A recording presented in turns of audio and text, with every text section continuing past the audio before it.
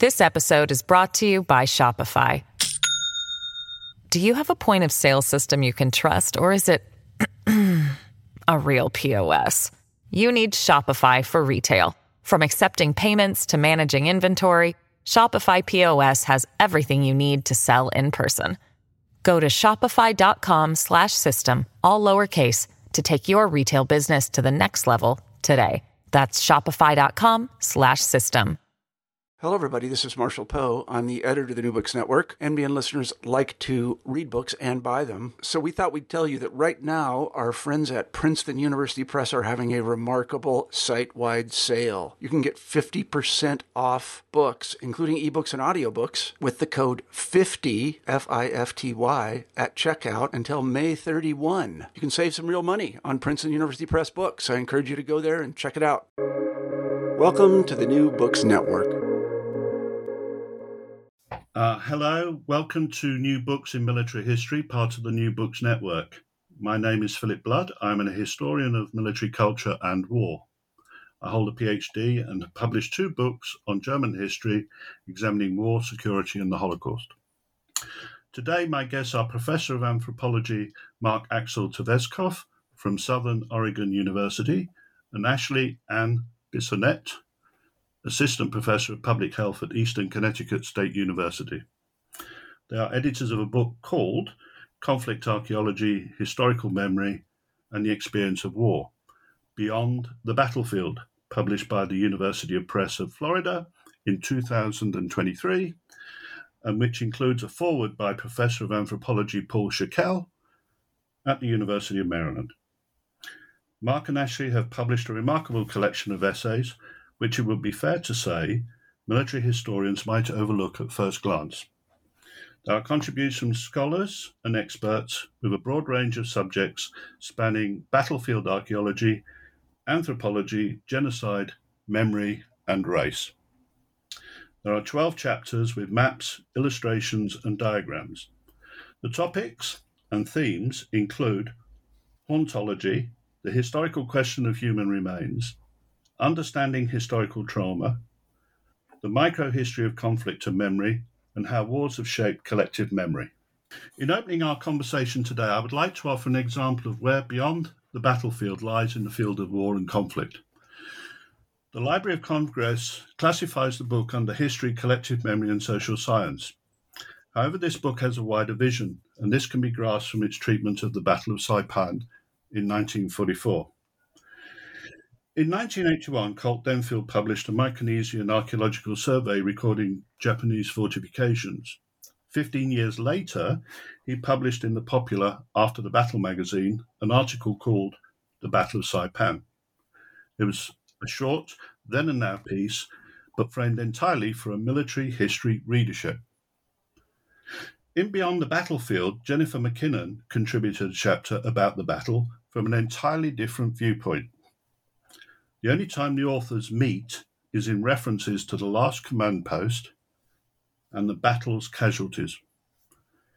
McKinnon wrote about everything Denfield ignored, which included the indigenous populations, the history of the islands before colonization, and local memory.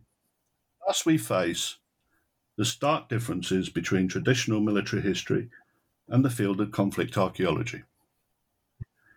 Ashley, Mark, welcome. Can I ask you to give the listeners a brief description of your book describing conflict archaeology and what you mean by Beyond the Battlefield?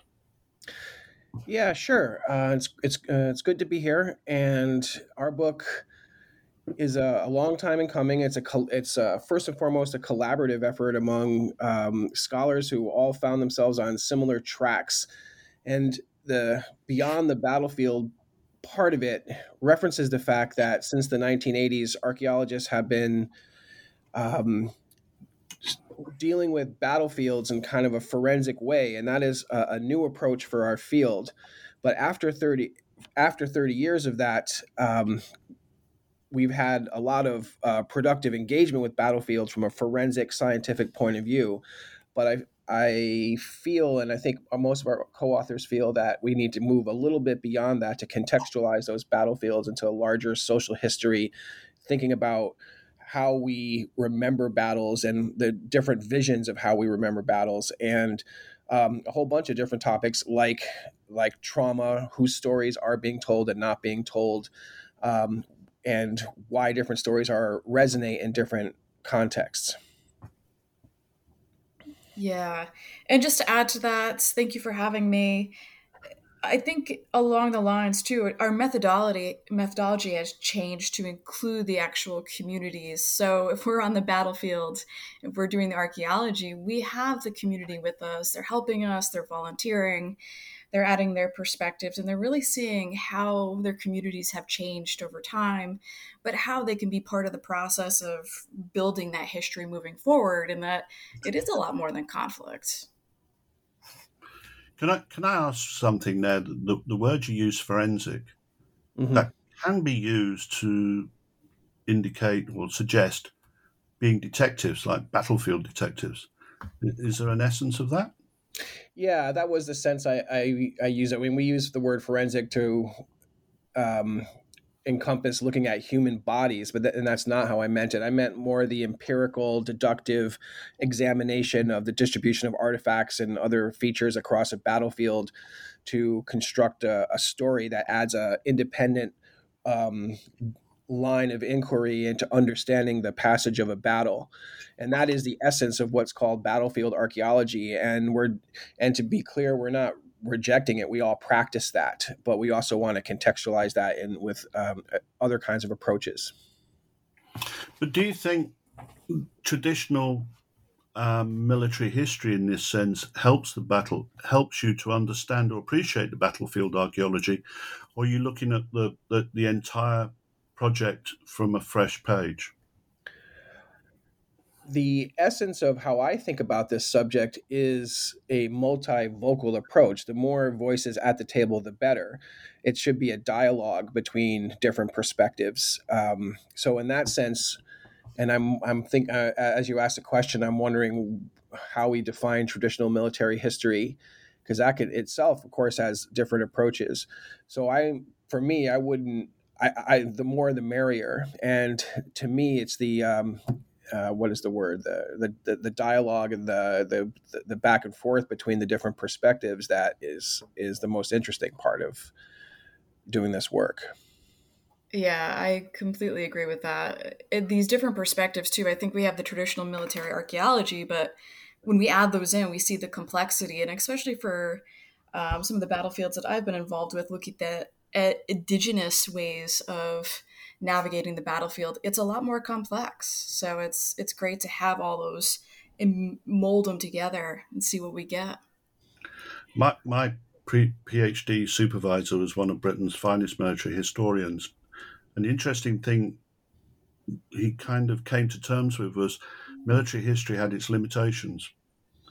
And he was increasingly frustrated with the idea of flags on maps kind of history, or what we call in some corners in Britain, drum and musket history. Mm-hmm. Yeah. Go on, sorry, Mark. Because that's the classic conundrum, right? I mean, I grapple with flags on maps all the time, but wherever there's a flag on a map, there's a bunch of people precisely behind those flags and maps. And I am not a veteran, but when you engage in the memoirs and memories of combatants, the inevitable thing that is said was that the flags on maps don't capture the experience of being there. Now, obviously, there's a 3,000-foot view of battlefields that's valuable, but yeah, the flags on maps misses as much as it captures. Conflict. I mean, in my research, it wouldn't have worked for me at all. But if we just went back to the Colt Denfield Mackinnon comparison, the interesting thing that happened with me was when after I read your book, I went immediately to the After the Battle article because it's just something I could remember it. And I went back to it and I looked at it. It's very old now, mid-90s. And it was very striking that Mackinnon's chapter was so much more richer because she was engaging with locals who were witnesses of the battle who were completely written out of the history. Yeah, and and Dr. McKinnon's chapter, chapter, in some ways was the genesis of this whole project, because I had gotten a grant to do research at a battlefield of the wars between indigenous people and pioneers in the American West. And I was at a conference in Washington, D.C., and I saw Jennifer's paper about Saipan. And to me, it was an eye opener for the exact reasons you just said. And that got me thinking about this. There is the battle, and then there is beyond the battle, and the different voices that haven't been heard in the past. And, my own experience as a child of the 1970s is I grew up in the shadow of World War II with a memory of war that was very patriotic and sort of monolithic and featured, Sherman tanks and General Montgomery and Douglas MacArthur and aircraft carriers in the Pacific. And nowhere in there were indigenous people keeping their heads down in caves while the Japanese and Americans fought over their heads. And I still value and still think about, the traditions of military history that are the professional versions of that patriotic, post-war approach to history. So I don't reject that, but to me, hearing Dr. McKinnon talk about the cave in Saipan was just kind of a revelation. I'm like, whoa, this is what we could do with this kind of archaeology. And it fits right into the larger project of anthropology and archaeology. And of course, in the United States, archaeology is more often in an anthropology department, which is, I think, usually different in Europe. So that idea of cross-cultural voices coming to bear on an issue, it fits right in. The Saipan article, that was in some ways the genesis of this project. Well, it was very interesting that Dentfield pretty much dismissed the Lost Command Post. Just say to listeners, the Lost Command Post is a myth. But that aside, he dismissed it within a sentence. Whereas McKinnon described the whole reason for its existence and why it was important. Yeah. And that was in itself something you don't think about, because initially, you're trying to preserve a battlefield, you're looking at its importance, you're looking at the indigenous and the whole scene. But she was actually saying that there's a value in the tourism, which is protecting the sites. Yeah, exactly right. And that is the other sort of thrust of our book, is the disconnect between the historical facts over something like the Last Command Post, that it isn't sold to the public as a matter of historical tourism. It's not sold as what it actually was, but that doesn't stop people from consuming it. So that's the memory piece, like the way that we differentially remember, monuments to war and historical facts as a political as a political project, as a social construct.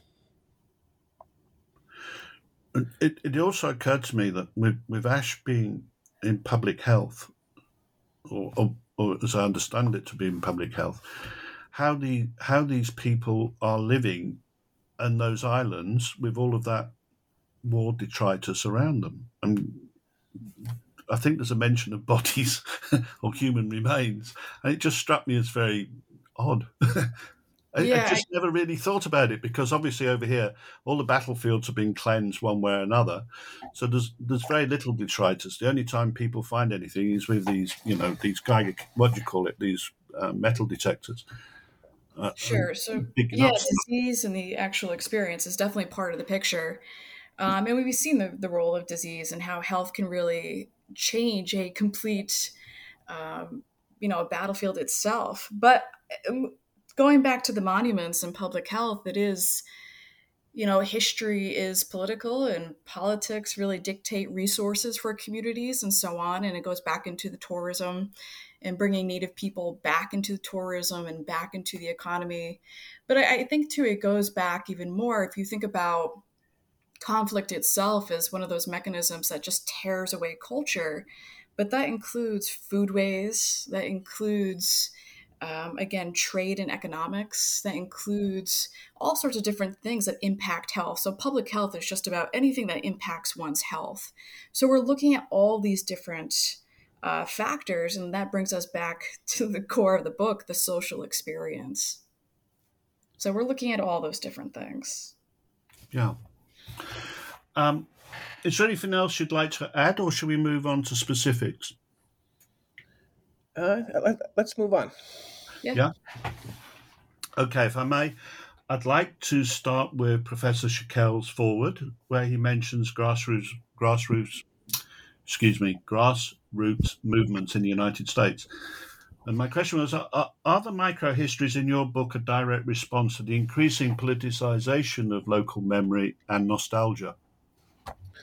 A direct result or a direct consequence?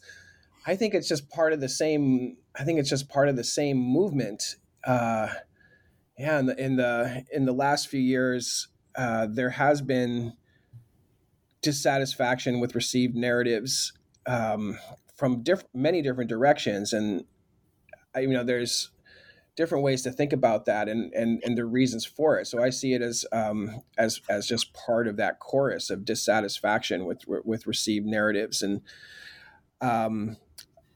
and within archaeology, the idea that we could do more with battlefields than just put the flags on the maps, and so in that sense, it is a local movement. And to just to put that a little bit further, when I've done battlefield archaeology, we're in the field tracing musket balls or whatever across the ground, but inevitably I'm working with amateur military historians who are really interested and eager to help, and indigenous partners and other archaeologists. And then the conversations we're having over lunch end up being very interesting and going beyond the distribution of musket balls. So that is the local discourse that I think we were trying to elevate in this book to some extent. Ashley, did you want to add? Yeah, and I always get the discussion in public health. What does history have to do with public health? And I think this is a really good way of tying them together. Is that there are people who are still dealing with some of these experiences on the landscape today and understanding a little bit more of what had happened on those landscapes instead of just kind of, what you're taught in grade school or what you're taught in college and these textbooks that are just, again, don't have that social experience. So I think I think there's a push forward to say these are still relevant. And yeah, in the politics too. So do you see, let me take this back.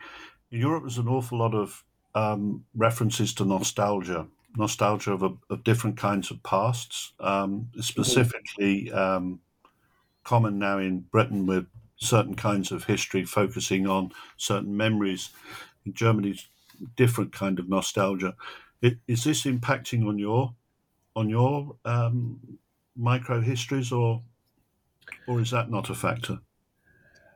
I think it's almost a rebellion against nostalgia. The construction of memory of conflict is so embedded in narratives of triumphant nationalism and patriotism, and as the 1970s and 80s and 90s proceed into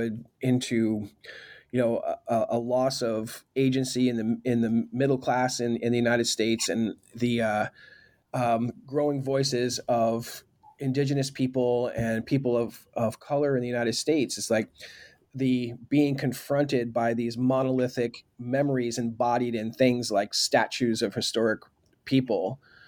That is the nostalgia, and that nostalgia is not satisfactory. So the local movement that tears down a statue and throws it into a canal that's like a local political social movement. And I kind of see our project as the academic side of that, although hopefully not quite so violent. Can I introduce something that I literally just thought about? Are you saying this is also a reaction to the Good War generation?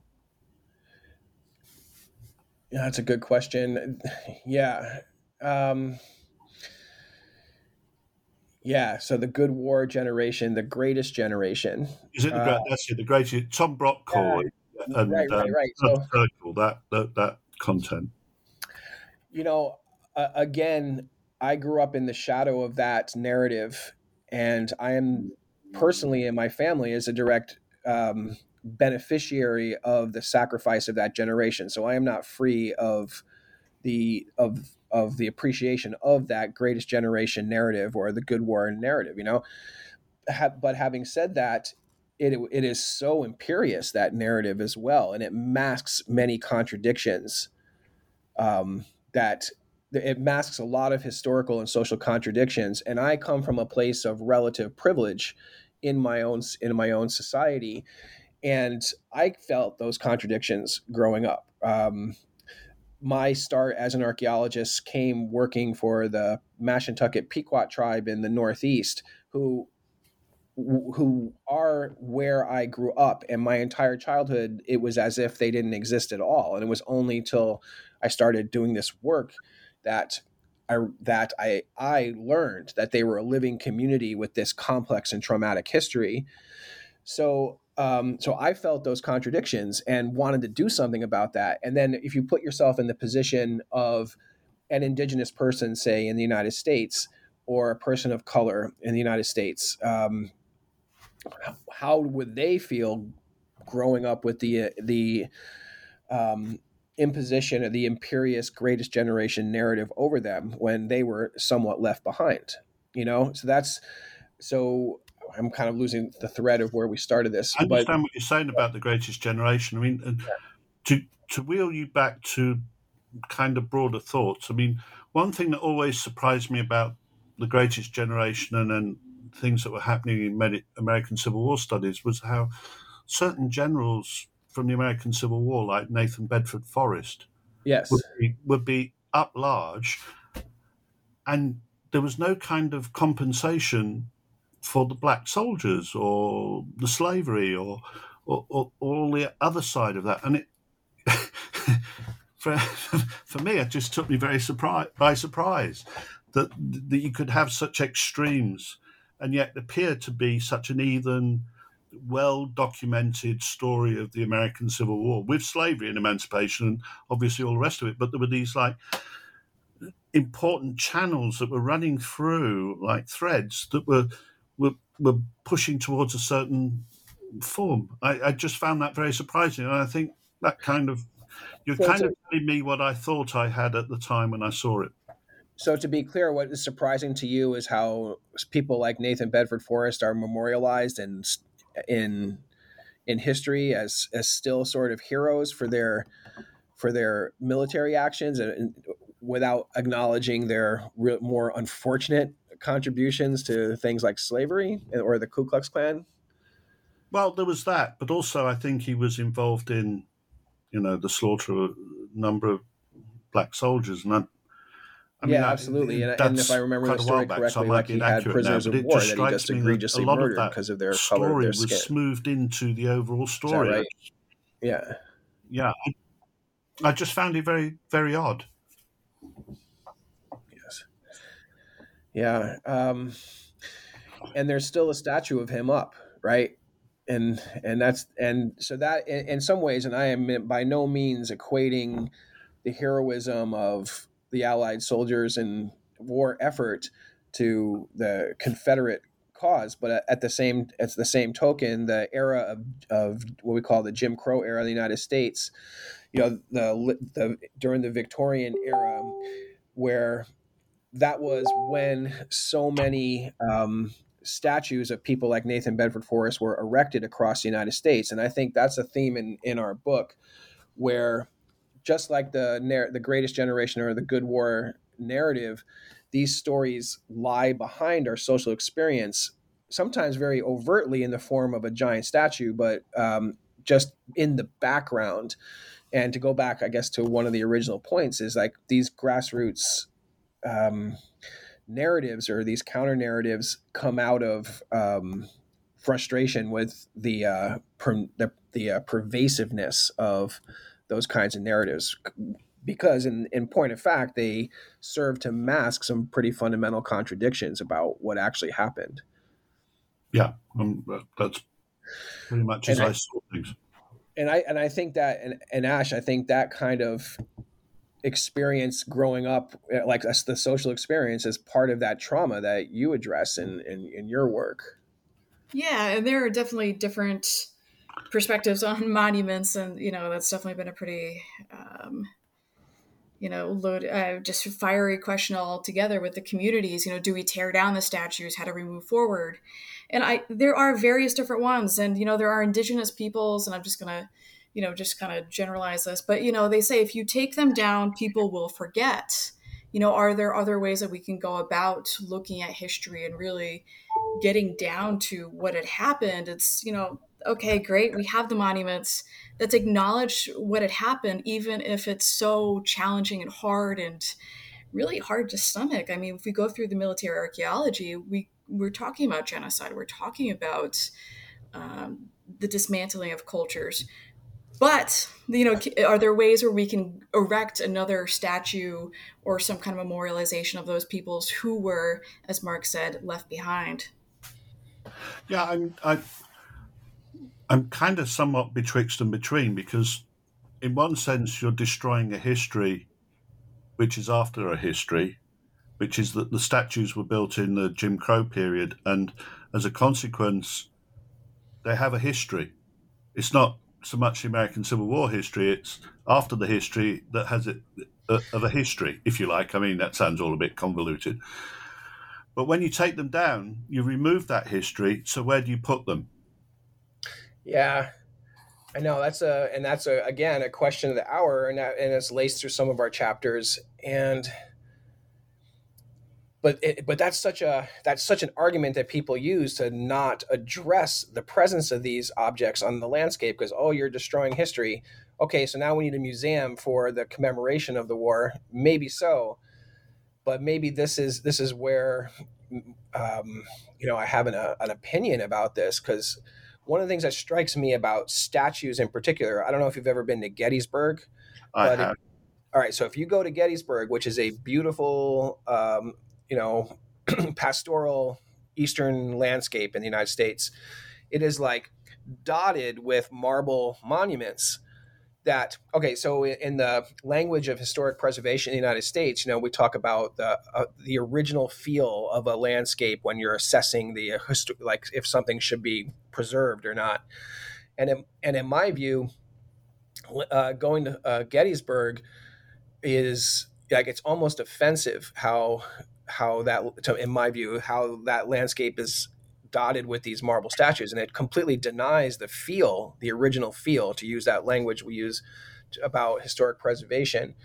And so in that sense, and I think this is somewhat driving the issue around statues. It's like their very presence. You go to every town square, there's a statue of a soldier, of a war memorial. And yes, we certainly need to memorialize people's service and so forth. But there's different ways to interact with a landscape, and be in a landscape, and that sort of subtle, behind the scenes, everyday presence of these memorials is in some ways just flat out offensive. And it's like, they seem, we say this in the book, they seem as natural as the flowers and the trees and the birds, but maybe that's more what we should be celebrating in our landscape, than but you grow up and you think they should be there, just like flowers and trees and birds.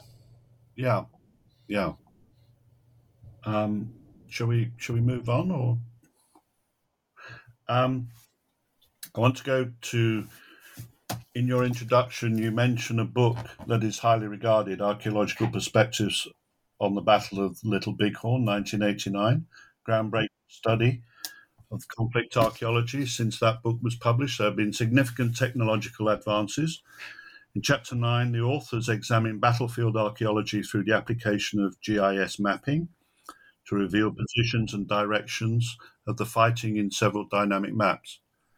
Can you envisage GIS is the German term, mapping technology changing the face of how we research war? Obviously, this is me. This is my personal question about my interest.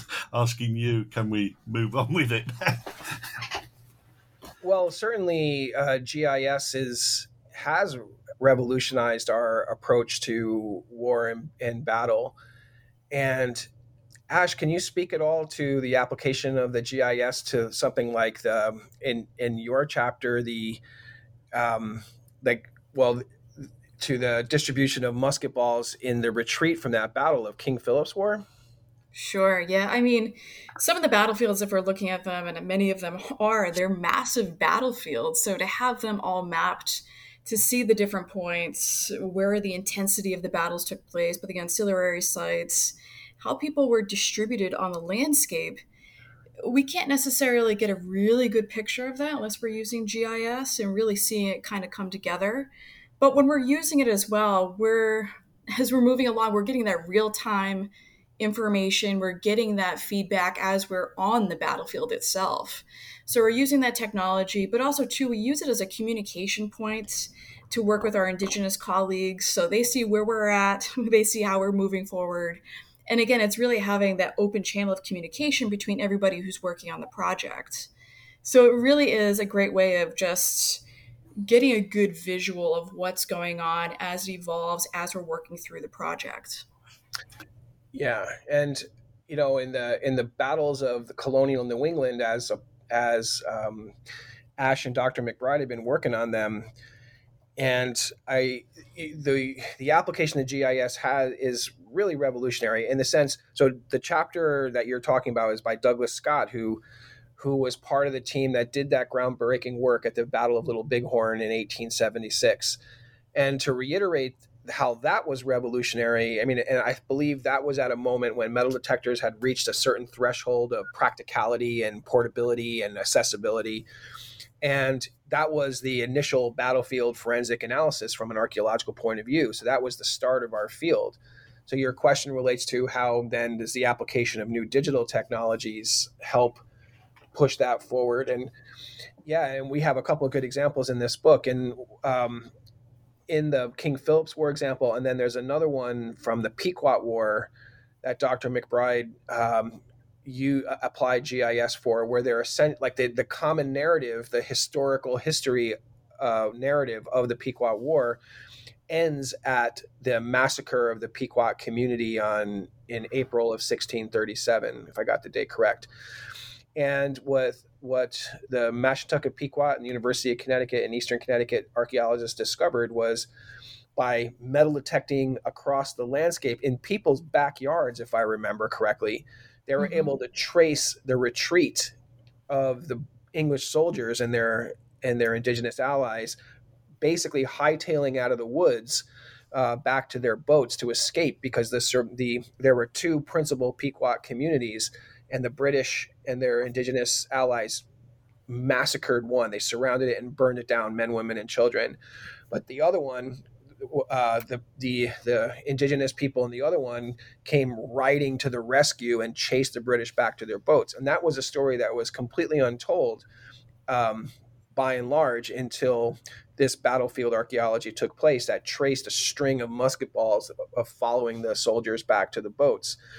And again, it's not just the archaeology, because that story was always there. And part of the cross-cutting of different kinds of data sources is if you do a fine-grained analysis of the primary sources of that battle, it's in there. They describe basically, running through the woods, and I might be exaggerating a little bit, back to the boats. But as Ash said, the act of doing the work on the ground, mapping the musket balls across not just in one little battlefield, but across miles of landscape, creates the dialogue and data to tell this basically a new story to a very important battle in colonial America. Right. And part of the retreat mark that actually turned out to be some of the most intense part of the war itself. Yes. And Ash, please acknowledge your colleague. His name escapes me right now, who did the graduate student from UConn that did that work. There were many of them actually involved. Okay. I mean, I read that book, The Battle of Little Bighorn, almost on the day it came out. I actually bought it in Crocker and Britannia's in Chicago, and then got on a plane and flew to London. I couldn't put it down. I mean, it's just an amazing breakout of how the battle took place over this whole area. I mean, when I came to work on my project, just to talk about the scale, there's 500,000 hectares of forest, 600 soldiers, and 50,000 civilians. Mm-hmm. And of course, GIS helped me manage that into a scale which was easier to work on desktop. And I think when I looked at the content and the maps on in Chapter 9, I could see the same. I could see that how they'd managed to control the amount of data and information. I mean, it's truly fascinating how you guys have worked this battlefield archaeology into modern technology. I think that the merger, you've been able to do it far more smoother than I could. This episode is brought to you by Shopify. Do you have a point of sale system you can trust, or is it a real POS? You need Shopify for retail. From accepting payments to managing inventory, Shopify POS has everything you need to sell in person. Go to shopify.com/system, all lowercase, to take your retail business to the next level today. That's shopify.com/system.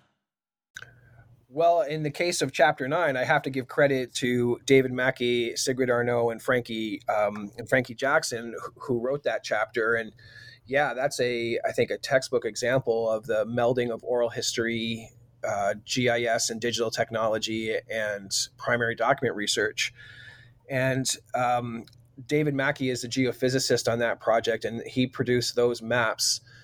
And the technique he used in particular was intervisibility, which basically allows you to use the digital mapping technology to see what somebody at a point on the battlefield saw, like taking fine-grained LiDAR maps, and then putting yourself on the map and being able to see with all the little micro topography of what the other person was seeing. And in that particular, this is the Wood Lake battlefield of 1862, which is one of these lesser known battles in the larger historiography of military history. So in the United States, the American Civil War of the 1860s kind of helped revolutionize a lot of technological things, as war often does. And in things like the telegraph and battlefield photography and reporting on the course of battles in the news on a daily basis accelerated after the 1860s. So if you look at a military history book, there'll be a chapter of North America. There'll be a chapter called The Indian Wars, and it'll almost always begin in the 1870s. And that's wrong. It's a unified body of things they talk about as the Indian Wars, but it begins way before that. And the fact that it is marked to begin in the 1870s is a function of the fact that it was reported in the newspapers, and there's photographs of people like Sitting Bull and Red Cloud.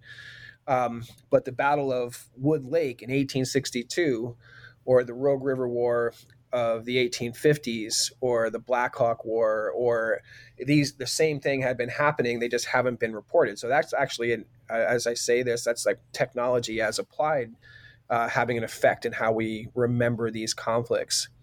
So so in the case of this Wood Lake battlefield, the authors of that chapter include Frankie Johnson, who's a descendant of people who fought in that battle and had family stories and oral histories and perspective to bring to it, and speaks to that. Earlier we were talking about the good war concept, and one of the problems with that good war concept is it posits an unreasonable dichotomy of good and evil, a strict dichotomy.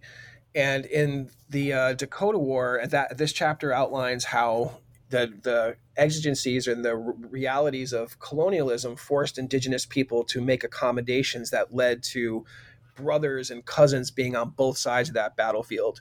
And the GIS technology allowed us, the authors, to see how after establishing the presence of different military units, the flags on the map using GIS, in the analysis how those brothers and cousins could actually see each other across the battlefield, and how that actually had an effect on the outcome of the battle. That's fascinating, because Chapter 8 and Chapter 9 forced me to go back into my small collection of books from that period. And I picked up a long time ago Alvin Josephi's book on the Civil War in the American West. And I thought, he's called the war differently from the war you're calling it. And, there was that moment I thought, no, I better not say it, but I've said it now. Is there a language difference here that has developed over time? That Josephi is talking in one vernacular and now we're into a more modern, more rich? Yeah, I think you need to spell out your question better for me. Has the language changed of the American Civil War in the West? I mean, in terms of the analysis of it, or just what we call it? The way it's being called, the way it's being titled, the way indigenes instead of Indians. Oh, I see. Yes. Yeah. The whole kit and caboodle about how the war is described and narrated. Yeah. As a matter of Civil War history, the actions of the Union and the Confederacy in the West continues to be underreported. And then the actual language of it, certainly we prefer indigenous over Indian. In fact, I don't think that any professional scholar these days would really use the term Indian anymore, although there are exceptions and some disagreement about that. The standard we chose for this book was indigenous or Native American, or most preferably to speak to the actual ethnicity or chosen identities of the actual participants. So would that mean that certain texts would not be considered because the language has changed? Is there an aging process? For inclusion in this book? In the way you're working? Well, and then I'd like to hear Ash's thought on this. No, I mean, I would never. No, nothing is being excluded. As an editorial process, we made decisions in consultation with all the authors on some of the language. Right. So that was an editorial decision. But I think as a matter of the culture of our field, that's just where everybody is moving to. Yeah. Go ahead, Ash. Yeah, I was just going to say a big part of this too is, again, drawing in all these different perspectives. We're doing the historiography of all of these, excuse my dog in the background, of all these different narratives. But yeah, no, we're taking them all in to see not only how the battlefield changed or what the perspectives were, but we want to get all those people in. So we're looking at people from across the spectrum, but also too, we want to see how those histories really have, how they're being conceptualized and how they have changed the way people move on the landscape, past and present. But also too, from a public health perspective, how those histories have limited people to resources, or why they don't interact with politics or officials or whatever it may be. Sometimes those histories tell us a little bit about, on a very local level, how come Indigenous people don't reach out to the state agencies or their local organizations and so on and so on. So it's very interesting because over here there was Carnival, which is a very big religious community event. And of course, quite a few Germans like to dress in Native American clothes, and of course there was a debate whether they should be called Indians or Indigenous or Native Americans, or why are they doing it in the first place? And so the two languages of the two sides of the Atlantic, it's very interesting how they're developing. Some of the old ways are still common over here. Yeah. Yeah, that's we know that story, that there is a community of people in Germany that like to dress up. Now, of course, all of us encounter reenactors in our work to one form or another. I was just down in Coahuila, Mexico, for the 176th anniversary of the Battle of Buena Vista, the Mexican-American War. And there were local Mexican people dressed in uniforms of the Mexican army. So like that's a really interesting thing about sort of memory and commemoration of history. And in our book, there's an account of a sculpture called the Scaffold, and part of this Dakota-U.S. war in 1862 included the mass execution of 38 Dakota men who were captured after that battle. So many of them, I believe, were captured in that battle or the larger war, and it was one of the largest mass executions in American history. And thinking about so that was a bad thing, obviously. So part of the historical memory that is weaved into that we talk about in the book is how this sculpture, I'm looking up his name now, Durant, created this sculpture that he meant as a restorative justice thing. Like he's going to commemorate the unjust deaths of these men who were basically fighting for their own country in a just war. And that he brought this sculpture to Europe first, where it was greeted with great accolades. People loved it. And then he brought it to Minneapolis, where the execution took place. And I think to his surprise, it got a very different reception. It was basically, if I remember the story correctly, it was doubled as a children's play structure. And the local community there, both indigenous and settler, rejected it resoundingly, and it ended up being, by collective agreement, burned to the ground. And behind it all is this settler artist who was, in his mind, trying to do the right thing and do this thing to commemorate it, but didn't appreciate that creating this scaffold would, and Ash can speak to this better than me, but would cause harm by regurgitating this historical trauma suffered by this community. So the reason I'm telling this story is I'm thinking about how the context of a white person dressing as an Indian, an indigenous person, would be received very differently in Germany than it would be in the United States. And the bottom line is no white person should or will dress as an Indian person in the United States anymore if they have any kind of conscience, I suppose. But that is kind of decontextualized, I think, in Germany, where you have some kind of distance. We look at that with a fair amount of eyes wide, I would say. I don't know if I should tell you, but my family were expelled in 1847 from Mexico. Is that right? As part of that war? Yeah. Half of them were Native Americans, Coronado family, and another section were Casasolas, and they ended up in Scotland in 1850. Wow. I have absolutely no idea, and my great-grandfather would not allow me to know much about it, apart from telling me that was our history. Yeah.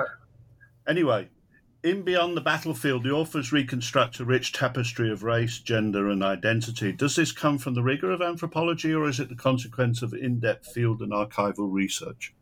Kind of goes from what we said before, but I wanted us to dig a bit deeper. I mean, obviously we haven't got enough time, so, it had to be very general. Sure. Ash, do you want to say something to this? I would say both, right? I mean, there's just so much going on as far as, the deeper you look and the deeper you use these different technologies and the communications, you're going to get a complexity that comes up. You're going to get these various different fields coming together to really explore and explain the battlefield. So, yeah, both. Yeah, I would agree with that. And I also think that, again, our generation of scholars, we grew up professionally always working with local communities, whereas the generation before us had a more royal approach to their work. And so the act, and this is a theme that's throughout the book, all of these projects are grounded in projects that are in the community. And when you're working next to somebody, and even if you don't agree with them or their vision of the past, just the mere fact that you're doing archaeological field work, which is inherently physical and tactile and community building, forces you to grapple with like different people's perspectives. So I think the act of doing the work together has driven part of and this I'm talking about archaeology in North America over the last 20, 30 years, has driven a greater degree of inclusivity in our perspectives. And so I don't know how any archaeologist working in North America today could not address those issues given the political and social landscape in which we work. Do you spend a lot of time in the field? I mean, well, it varies. I'm a university lecturer, professor, and I'm getting older, so I don't spend as much time as I used to. But yeah, every summer I'm doing some kind of project. Yeah, likewise. It's if the weather's nice, we take full advantage of it. If the weather's nice. Yes. Yeah, I like that. Yeah. Okay, if we can move on, how far does social media play an important part in your writing and research, and can you explain how that works or doesn't, as the case may be? And I just draw you to the comment in the Saipan chapter about YouTubers in the caves. Yeah, that's a complex question, right? So I don't know. I think any kind of communication of the results of archaeological or historical research is a good thing, right? We get into our little cul-de-sacs and we're paid ultimately by public money, so we should be disseminating what we do to a larger audience, and that's a good thing. And certainly, social media has played a part in it, and ever more so that we use social media to track our progress in field projects. But of course, there's so many disadvantages to social media, as where sometimes I think like the personality, like it becomes more like almost like a celebrity endeavor, and all the baleful aspects that entails, right? Mm-hmm. Yeah, it's an interesting question. Yeah, I would say definitely along those lines. It's great to have platforms to build excitement about the projects. So support. Yeah, I'm definitely getting the word out too. And I think it is one of these things too.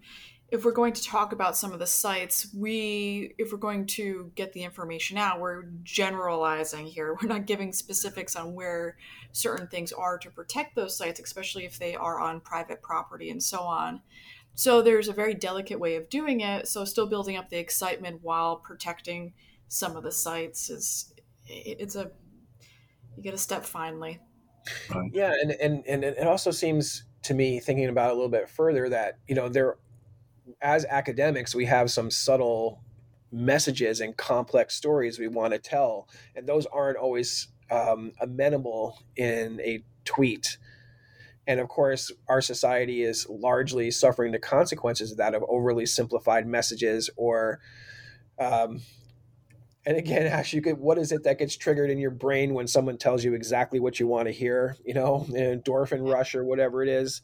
And maybe we're losing some degree of capacity to sit quietly and really listen and follow a complex story arc with lots of moving parts over a 400-page book rather than a 280 character tweet, right? Right. And those sometimes can be gateways to these books, to these resources, to these museums, and other, projects, online projects, that are really, really more in depth. There needs to be a way of, hey, these resources exist, and let's find a way to funnel people toward those.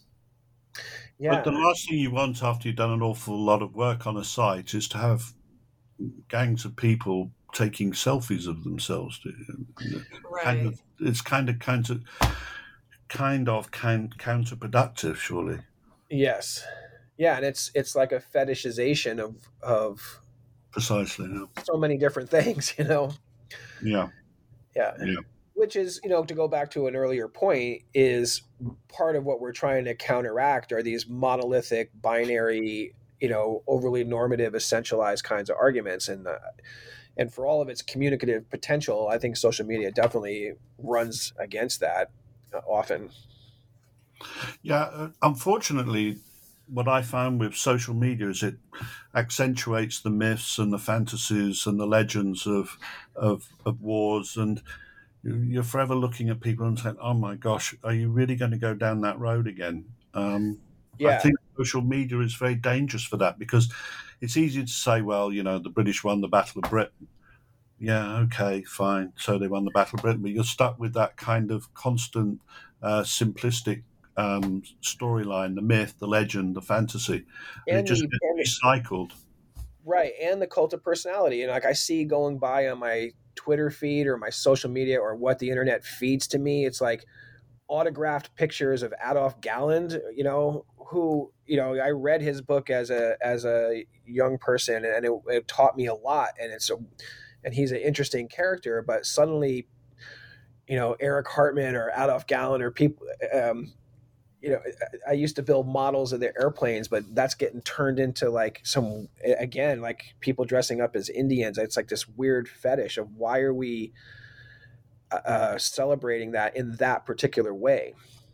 Well, I deconstructed Galland, so you better not read my tweets, because I've just shown some of his content to have been out and out lies. Is that right? In the Yeah. first and the last? Yeah. Yeah, the first and last is, as we say, a tissue of tosh.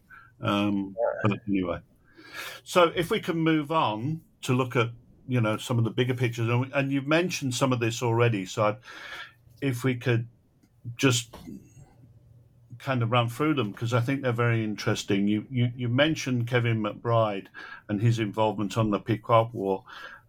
He mentioned that should a monument be removed, they will forget. Now, I'd like to draw you to the comment that immediately made me think, in Germany there's an understandable desire to demolish all things Nazi, while the national leaders almost order the public to not forget the Holocaust. And my question would be, how do we prevent forgetting when the physical architecture of the past is constantly being eroded? I think it's difficult. I think, when we look at, say, intergenerational trauma or historical trauma, you're going to have to get into the nitty gritty, really hard to stomach details in order to move forward. That's part of the processing. But, it's tricky to say because, we tend to have, and I say we, and a couple of my colleagues and I, McBride and so on. The idea is, it's better than having nothing that tells a story until we begin to erect statues or histories that have these really inclusive perspectives. There has to be something in place to remember these events, right? Yeah. Yeah.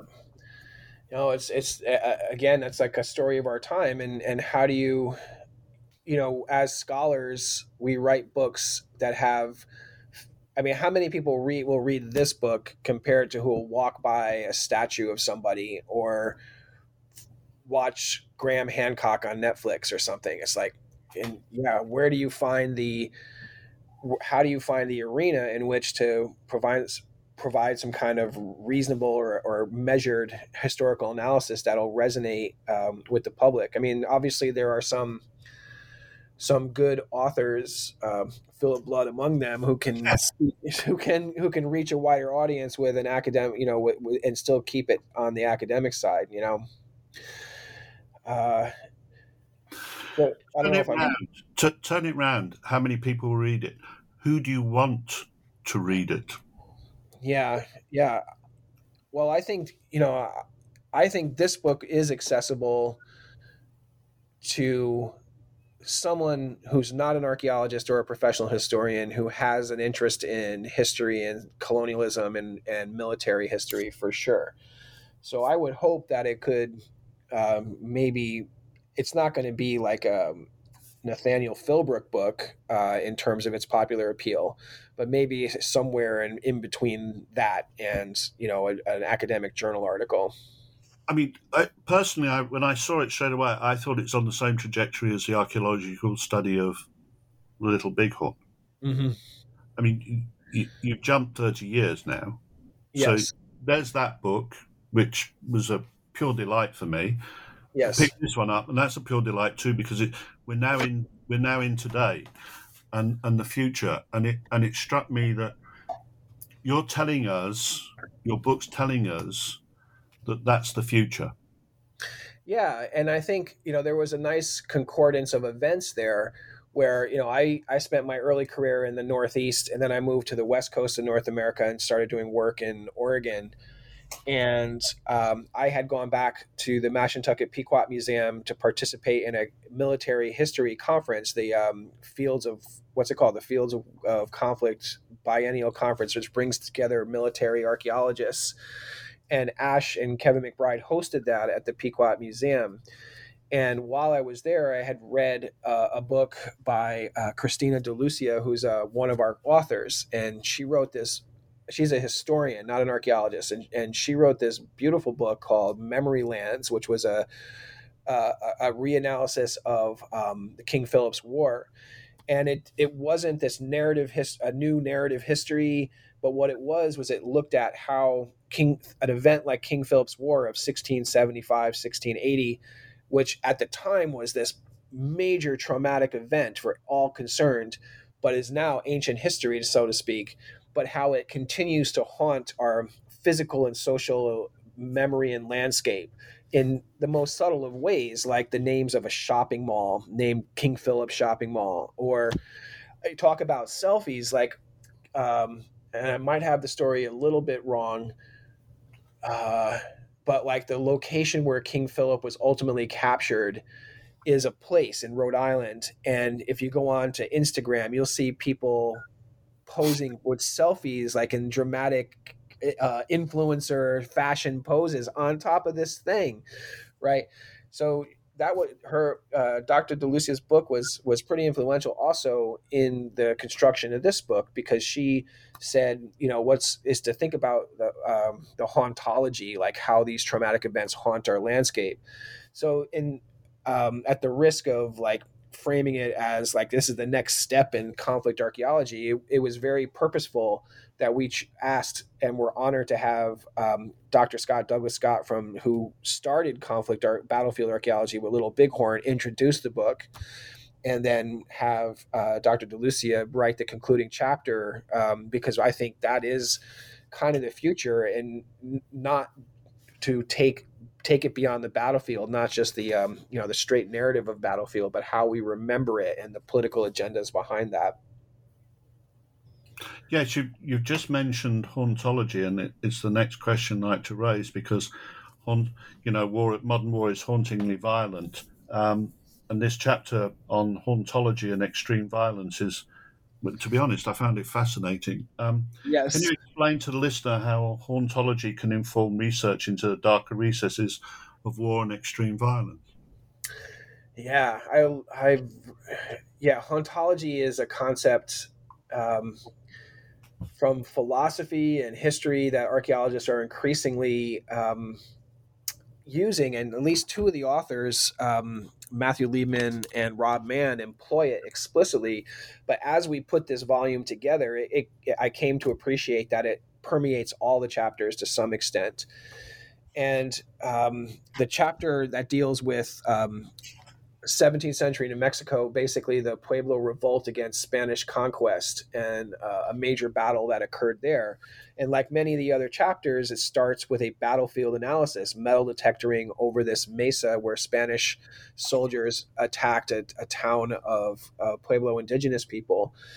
And the author talks about the fact that both sides in the battle framed the narrative in terms of what we might call supernatural entities, and miracles of indigenous people diving off a cliff, like in a Mossad kind of sacrifice, only to be miraculously survived. And he uses that as a jumping off point to think about, when you tell a celebratory story of a Confederate general, or your generation of people continues to not have equal access to society because of sustained generational trauma, that could without even being metaphysical about it, that can all be conceptualized as how the past haunts us. And again, going back to that greatest generation or the good war model, that narrative where hauntology is useful because that it points out that celebratory narrative hides a lot of trauma that our parents and grandparents who gave us so much privilege as a a white person in the United States, that gave us so much privilege from what they accomplished in the 1940s and 50s, but at the same time many of them were kind of white knuckling through it.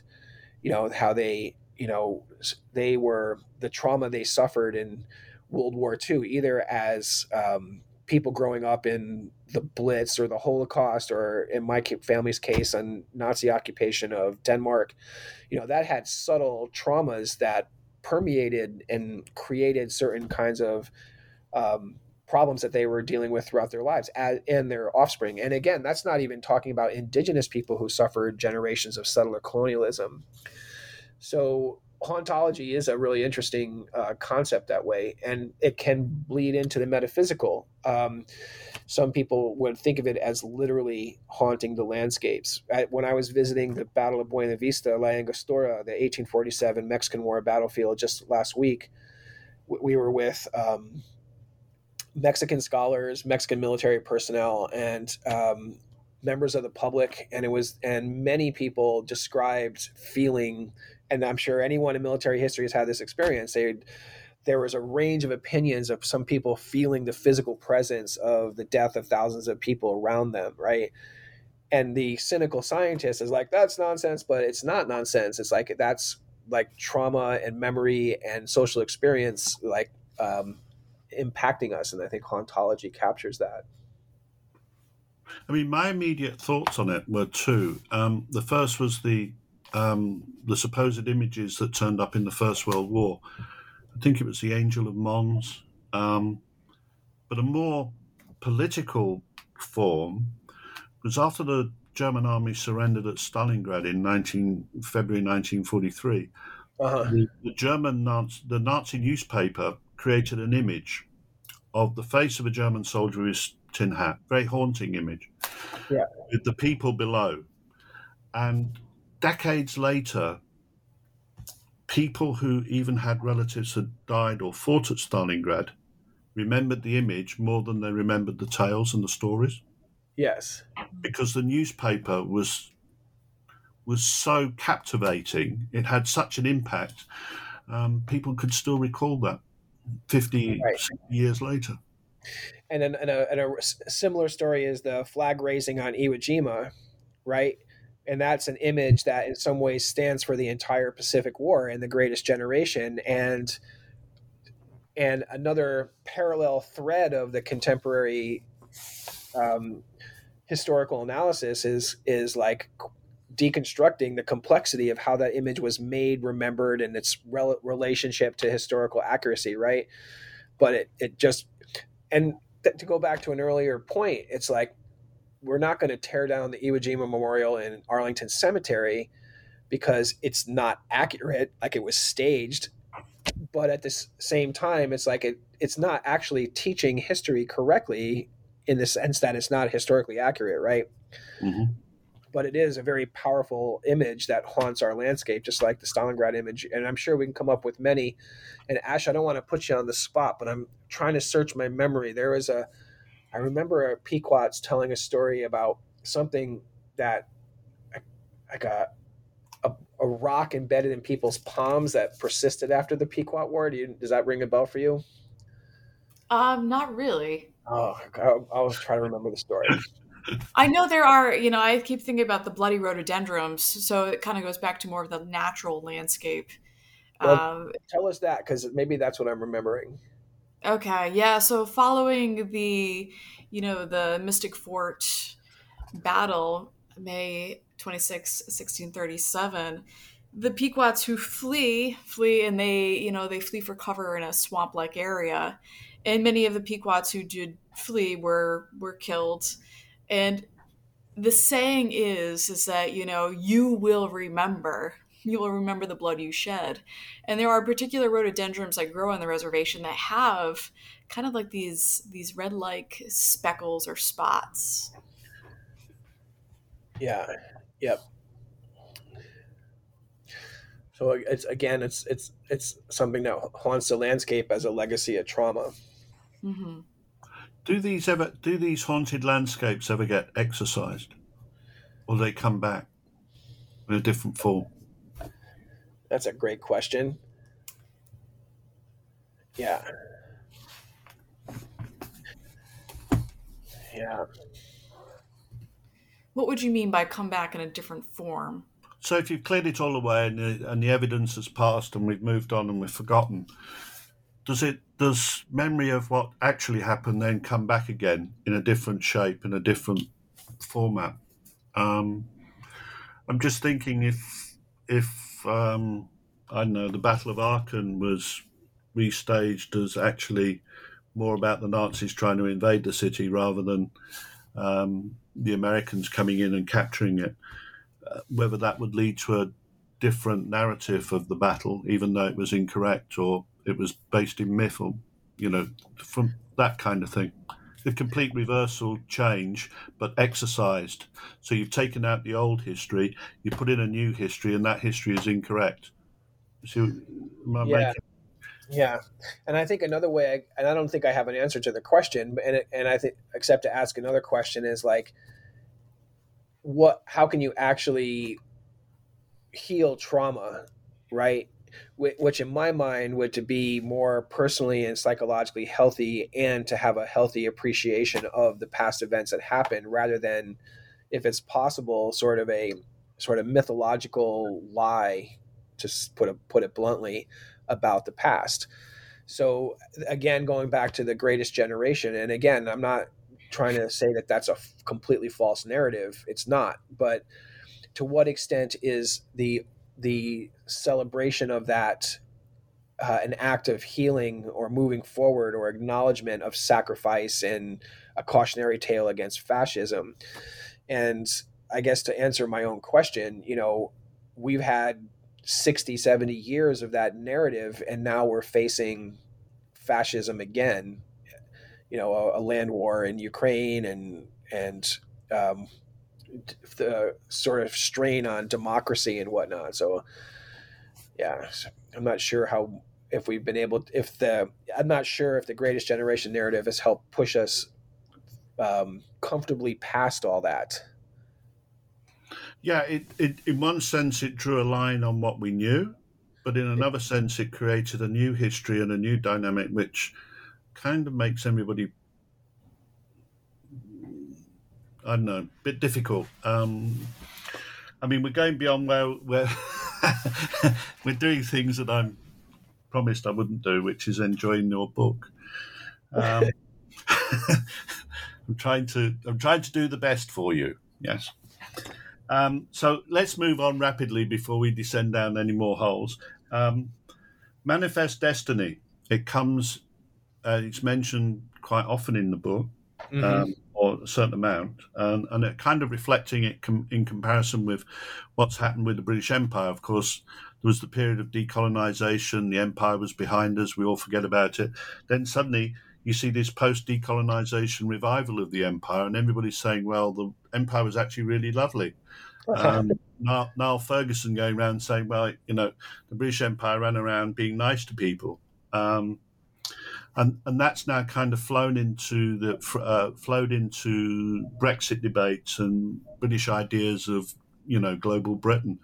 And I just wondered, we can see it over here. What we can't see over there is whether Manifest Destiny has been supercharged in the 21st century from the kind of history that's been going on. And I just wondered your opinion of it. Yeah. Although I don't know if this gets us into the book or away from contemporary politics. It's a good question. And yeah, Manifest Destiny permeates this book as an ideology to basically rationalize bad behavior.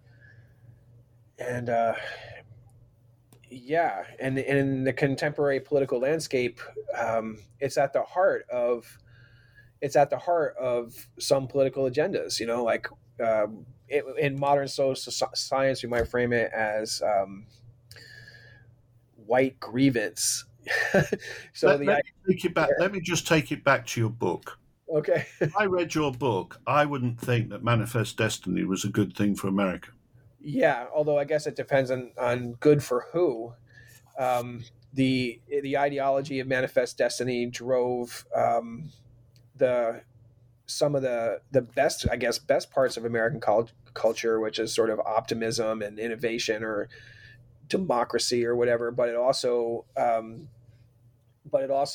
it wasn't good in the sense that it created a sense of privilege, and that excused a lot of bad behavior, or the massacre of indigenous people, the genocide of indigenous people, the conquest of about a third or whatever the percentage is of Mexico in the Mexican-American War. So it wasn't good. It set up the stage for some of the worst aspects of American imperialism and racism. And it was explicitly a racialized identity. It didn't necessarily start that way, but it progressively became a racialized, not identity, ideology. Do you have any thoughts, Ash, on Manifest Destiny? I think Mark summed it up pretty well, yeah. Okay, well, we'll move on. I sense we should move on. So, the questions. Regardless of politics, do academics have a duty to re-examine and refresh accepted narratives for the passing of generations, or is it the primary duty of guardianship of established national memory? And I'm saying that from the context of your book and from the foreword by Professor Shakel. Yeah, this is, of course, an age-old academic question of pure research versus applied research, and I think that's an easy call for me. I think with all due humility and all due attention to detail and care, that we have to acknowledge ourselves as political actors. We are part of crafting ideology, and everything like Douglas Scott's work in the 1980 created an agenda that fed the identities of many archaeologists. So everything we do is a political act. So you have to have at least an eye towards doing the right thing, questioning received narratives, making the assumption that what someone said before you is, to some extent, has a political agenda, and that might be something that's fighting the good fight, but not just accepting received wisdom on its face. Yeah, definitely. And I think too, just looking at the narratives and putting them all together. But I'll say in the field too, whenever we're doing archaeology, we make sure not to take all the artifacts from the ground, knowing full well that other generations are going to come back and have their interpretation. And that's something that needs to be welcomed, that there are going to be other interpretations. There's going to be new technologies. There's going to be evolutions of our understandings of these battlefields. That's right. Yeah, and that's the humility piece, which of course academics aren't always the best at, acknowledging. Yeah. One more. So addressing the concerns of any military historians listening to us today. Yes. Do you think academic military history can adjust to the technological and scientific advances that your book has revealed to us? Do we think that it can adjust or Yes. should adjust? Yeah. I think it absolutely can adjust and should adjust. I think there's always, if the scale of discussion here is between the most dry narrative history and tactical flags on maps and embedding everything in social history and restorative justice or political action, and of course there's never going to be a one size fit all. We still need to train, for example, military officers, so staff college work and analytical tactics. But as someone who teaches in officer training at my university, it's like, you got to be able, I believe that we should be able to do this, but also taken on that side of the spectrum of what historians do is, how could a historian ever teach a military officer just the flags and the maps without asking them to consider the social culture and historical context in which past military officers worked or future military officers would work. So to request that military history move beyond, just narrative history and think about how their stories question or confirm problematic aspects of patriotism or white supremacy or whatever the case may be, is when they say nothing, when a military historian says nothing about social context and reduces it to flags and maps, they are oftentimes implicitly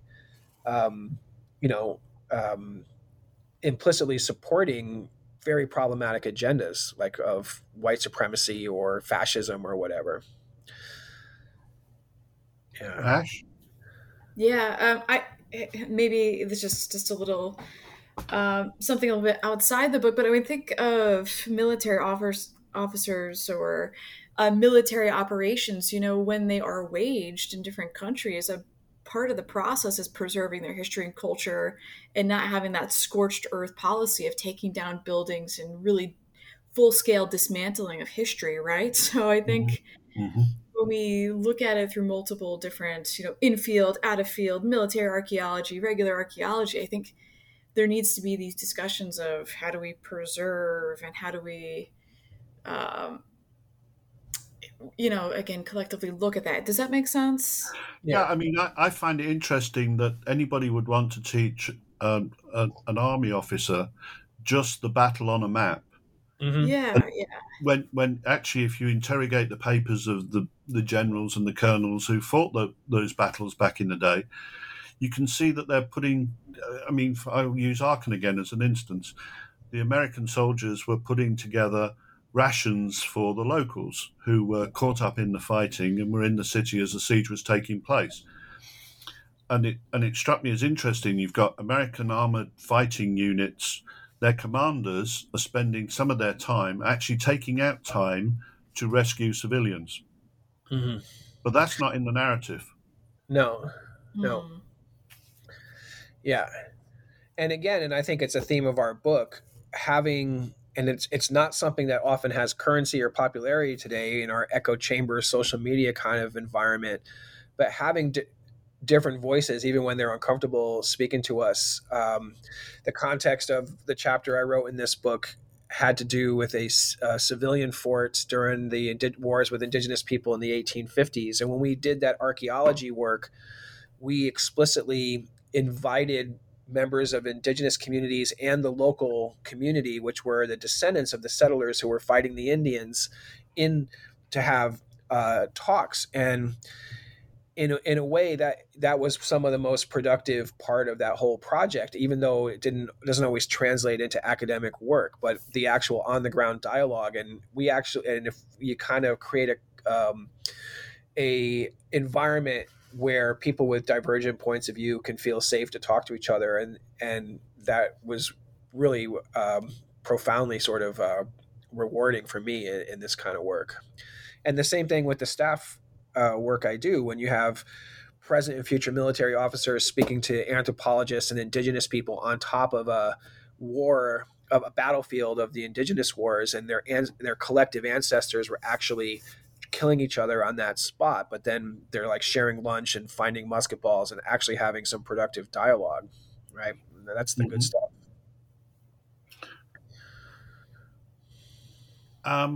I think we're going to draw to a halt, and as we wrap up the podcast, can I ask you, what are your next projects?